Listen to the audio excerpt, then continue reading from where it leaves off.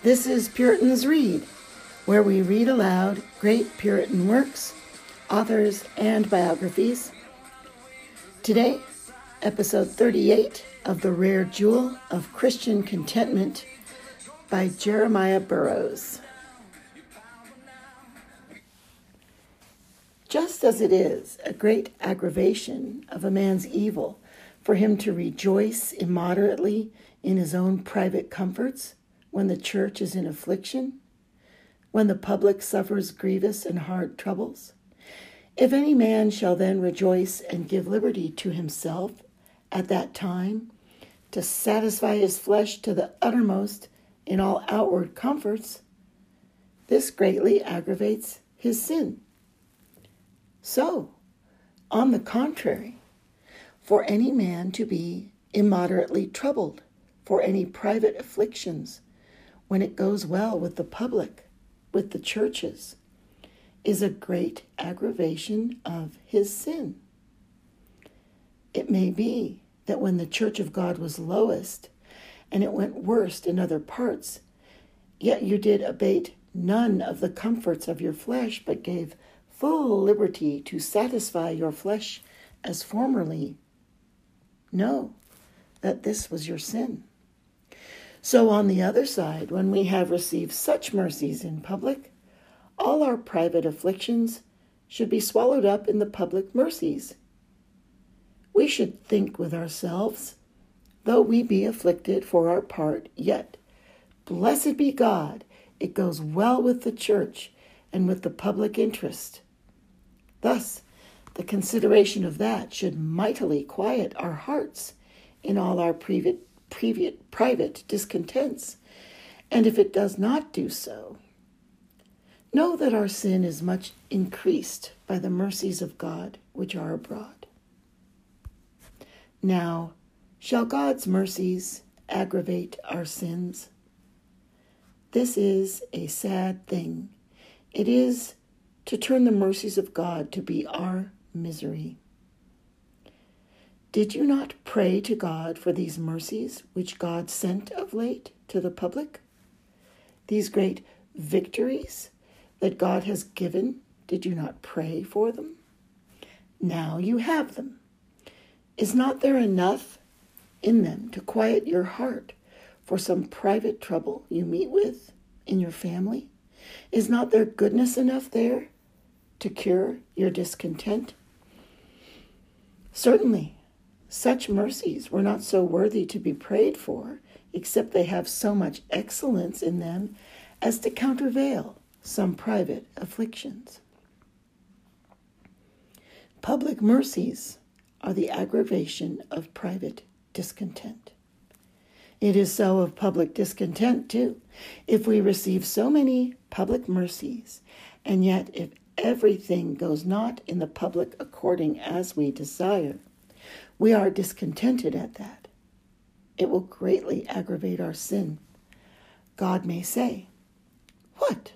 Shall I bestow such mercies upon a people, and yet, if they have not everything they would have, they will be discontented? Oh, it is exceedingly evil." So in particular, with the mercies that concern yourself, your family, if you would consider, you have many more mercies than afflictions. I dare boldly aver it concerning anyone in this congregation. Let your afflictions be what they will, there is not one of you but has more mercies than afflictions. Objection. You will say, "Yes, but you do not know what our afflictions are. Our afflictions are such as you do not conceive of, because you do not feel them." Answer.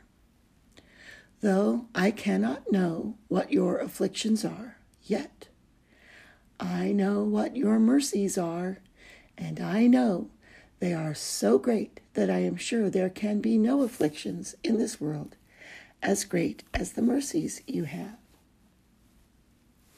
If it were only this mercy, that you have this day of grace and salvation continued to you, It is a greater mercy than any affliction.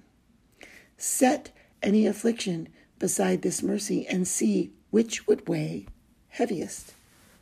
This is certainly greater than any affliction. That you have the day of grace and salvation, that you are not now in hell. This is a greater mercy. That you have the sound of the gospel still in your ears, that you have the use of your reason. This is a greater mercy than your afflictions, that you have the use of your limbs, your senses, that you have the health of your bodies. Health of body is a greater mercy than poverty is an affliction. No man who is rich, if he is wise and has a sickly body, would not part with all his riches that he might have his health. Therefore, your mercies are more than your afflictions. We find in Scripture how the Holy Ghost aggravates the sin of discontent from the consideration of mercies. You have a notable scripture for this in the 16th of Numbers, verse 8 and following. It is a speech of Moses to Korah and his company when they murmured. And Moses said unto Korah, Hear, I pray you, ye sons of Levi. That is something, that you are sons of Levi.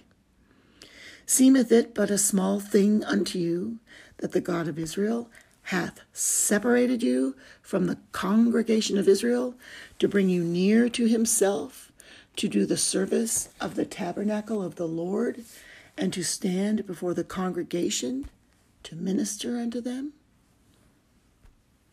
Korah and his company were murmuring, but mark how Moses aggravates this. Seemeth it a small thing unto you, that the God of Israel hath separated you from the congregation of Israel, to bring you near to himself, to do the service of the tabernacle of the Lord, etc. You see, it is a great honor that God puts upon a man, a great mercy that he bestows upon any man, to separate him from others for himself, to come near to him, to employ him in the service of the tabernacle, to minister to the congregation in holy things. This is a great mercy, and indeed, it is such a mercy that one would think there should be none upon whom God bestows such a mercy who would have a murmuring heart for any affliction. It is true. Many ministers of God meet with hard things which might discourage them and trouble and grieve their spirits, but this consideration that God is pleased to employ them in such a service near to himself, that they, though they cannot do good to themselves, yet they may do good to others, this should quiet them. And yet, in the 10th verse, and he hath brought thee near to him, and all thy brethren, the sons of Levi, with thee, and seek ye the priesthood also? Have you not enough already? But still, you are discontented with what you have, and must have more. Do you seek still more? Seek ye the priesthood also? For which cause both thou and all thy company are gathered together against the Lord. And what is Aaron, that ye murmur against him? What? Has God given you such things, and yet will you be murmuring because you cannot have more? Methinks that this place should keep ministers from murmuring, no matter what afflictions and crosses and unkind dealings they meet with from men, yet still they should go on with hearts quiet and discomforted in the work that God has set them about, and labor to countervail all their afflictions by being more abundant in the work of the Lord. That is the first text of Scripture that shows how the mercies we enjoy are aggravations of the sin of murmuring. Then a second scripture is in the 2nd of Job, verse 10. It is a speech of Job to his wife. "What?" said Job, when his wife would have him curse God and die, which was a degree beyond murmuring. "Why," he said, "thou speakest as one of the foolish women. Shall we receive good at the hand of God and not evil?" You see, Job helped himself against all murmuring thoughts against the ways of God with this consideration, that he had received so much good from the Lord. "What, though we receive evil, yet do we not receive good as well as evil? Let us set one against the other. That is the way we should go." In the 7th of Ecclesiastes, the 14th verse, you find a notable scripture whereby you may see what course is to be taken when the heart rises in murmuring. "In the day of prosperity, be joyful, but in the day of adversity, consider." What should they consider? Mark what follows. "God also hath set the one over against the other, to the end that man should find nothing after him." God also hath set the one over against the other. Thus, when you are in prosperity, then indeed every man can be joyful. But what if afflictions befall you? What then? Then consider. Consider what? That God hath set one over against the other. You have a great deal of affliction, and you have had a great deal of prosperity. You have many troubles, and you have had many mercies. Make one column of mercies and one column of afflictions, and write one against the other, and see if God has not filled one column as full as the other. You look altogether upon your afflictions, but look upon your mercies also. For instance, it may be God has afflicted you in one child, but he has been merciful to you in another child. Set one against the other. God afflicted David in Absalom, but he was merciful to David in Solomon. And therefore, when David cried out, "O Absalom, my son, my son," if he had thought of Solomon and cried, "O Solomon, my son, my son," it would have quieted him. And it may be God has been merciful to you in a wife or in your husband. Set that against your affliction.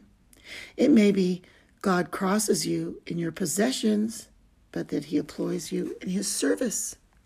It may be you are afflicted in some of your friends, but you have other friends who are great mercies to you, and therefore you should set one against the other, and it concerns you to do so, for those mercies will be aggravations of your sins, and you had better make God's mercies a means to lessen your sins than to be the aggravation of your sins.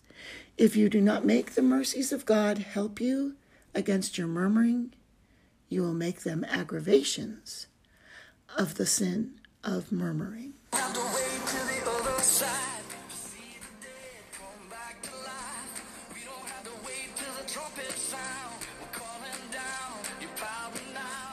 This concludes episode 38 of Jeremiah Burroughs, The Rare Jewel of Christian Contentment.